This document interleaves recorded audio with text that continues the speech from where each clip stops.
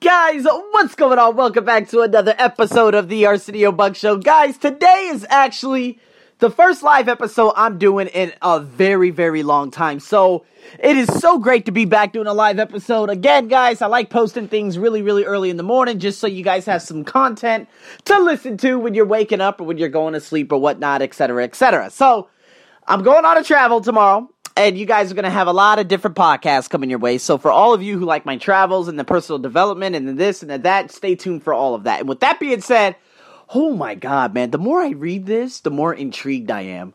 You know, I didn't know who Satoshi Nakamoto was. I was like, what the hell is a Satoshi Nakamoto? A what? And you know what? It's funny because at that same time, I had a friend named Satomi Nakagawa. This guy's name is Satoshi Nakamoto. So I find it very fascinating that, of course, the inception of Bitcoin came in one of the most dire times in United States history. I mean, was it as bad as the Great Depression and 2008 financial crisis? Not necessarily, but you know what? I just believe that, just that anonymous person that ended up just writing out this transcript, this white piece of paper, and saying, okay, this is what we're going to do. This is, and publishing that first paper of Bitcoin and the basis of blockchain, technology. I just think it's amazing. He remained, or they remain. Nobody knows who this guy is, but they all remained anonymous. And still to this day, we don't know who this is. But you know what? Ended up delivering other things, in terms of topics, including like cryptography and, computer science, economics, and other things and whatnot. And I just thought it was just remarkable because you know what? When the financial market began to go into a complete, Armageddon. You name it. It was financial Armageddon, what was about to happen. This guy quietly ended up just writing all that on the Halloween day and literally putting this little system out. And he said, "We have proposed a system for electronic transactions without relying on trust." I think it's just amazing how whoever this person is, and of course 2010, which I'll be getting into after that, and him saying, you know what, WikiLeaks, no, we don't want you to, put our, we don't want you to use Bitcoin on WikiLeaks because of this and that. And it's funny because if we even talk about, Bitcoin and it being used in the dark market because of course it's just like, currency online. And they're like, oh, well, it's used on the dark web and these things, and it funds war. I'm like, listen, real currency right now, American currency, is being used to build war machines to bomb more people. So, listen, currency could be used in both good and bad. If you don't like Bitcoin, you're going to have to take away, regular old currency too. But you know what, guys? I really want to pinpoint some things. I learned a lot about the 2008 global financial crisis. And, of course, this all started because so many different things. Now, of course, somebody who doesn't know much about this, you'd be like, oh, the banks got greedy. Well, you know what? Let's talk about this first. Okay, it was Bear Stearns that got the first lick, right? He got slammed because, of course, the housing market just went on a downward spiral. So what was a $170 share the year before in terms of buying shares for the company? It went down to $2. $2. And you know what? It all started with loans, right? So historically, when a bank is issued a loan, the bank was on the hook for ensuring that the borrower repaid the funds. However, in this case, there were a lot of subprime loans. One of these loans issued to borrowers, right? They were packaged, securitized into complex, what we call CMOs. And these CMOs, also known as collateralized mortgage obligations. This is how it went. The instability of these CMOs, let's just put it this way. If I say, okay, let's play hot potato, let's all sit in a goddamn circle, I'm going to start passing these CMOs around, everyone gets a touch of it. And you know what, whether it's good or bad, they don't know what the hell it is. So these global investors, those CMOs ended up getting out, and people ended up getting their hands on it around the world until it all, of course, came down. So, next thing you know, toxic assets started happening. Okay, there was a guy, I think there was an agency called Fold and other groups.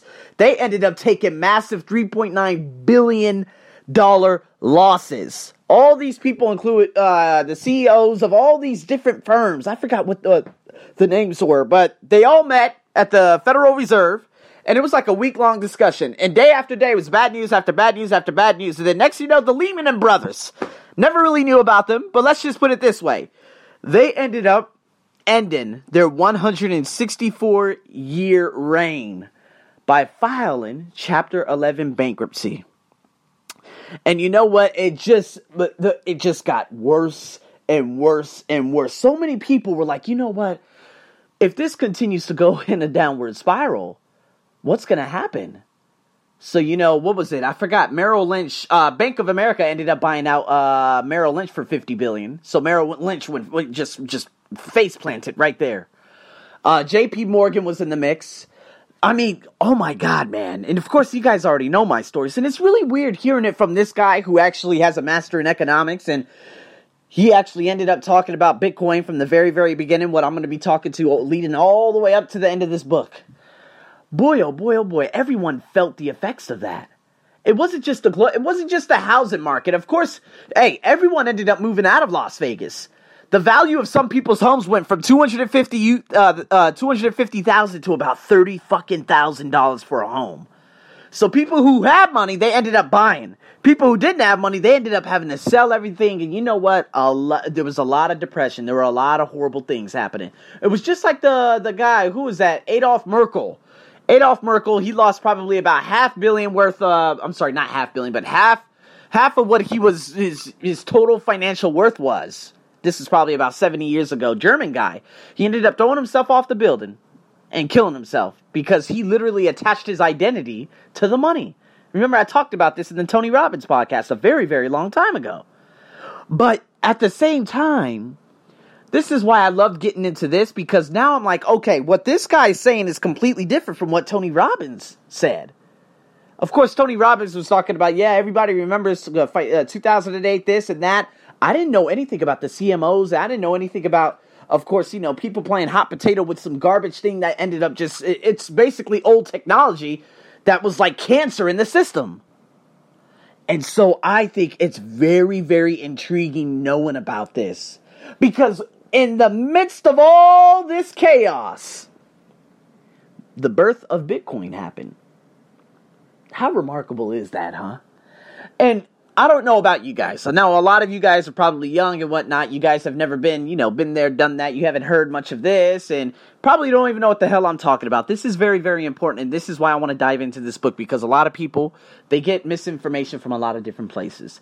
They don't know what's happening around them. And they're like, well, I don't need to know this. Yes, you do need to know this. Because look at it this way. I'm going to hurry up and put a statistic on there, which I'm actually going to talk about on my next blog on top of something else. Not my next blog, but my next podcast in terms of Bitcoin on Wednesday, probably at the airport.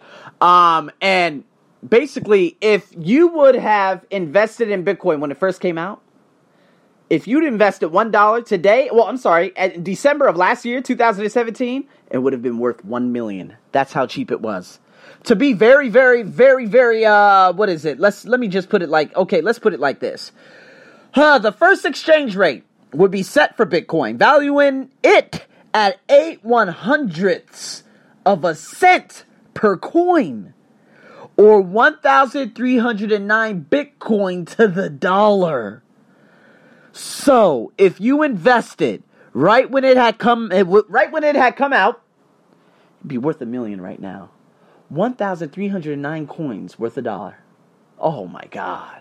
Can you believe that? I think it's just remarkable. And seeing how much it has changed since then, just spectacular.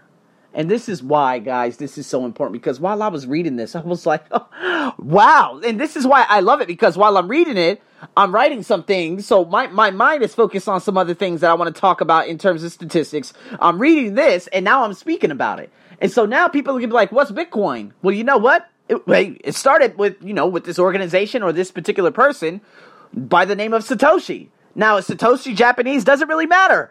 We don't know who these people are. We don't know where they live. And they're probably never going to come forth. But you know what? He was looking out for us. The middleman, the blockchain, all of that, we don't need other people putting their hands into our stuff anymore. And that's the most critical part of life right now. You want to be in control. not other people be in control of your assets. So guys, I'm going to leave you with that information today. Relatively short podcast, but now it has opened your mind a lot.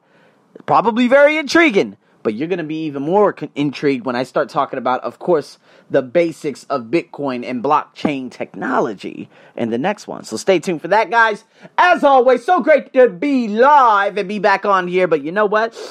Get ready, because we have we got a series of live podcasts coming very, very soon. As always, this is your host, Arsenio, over and out.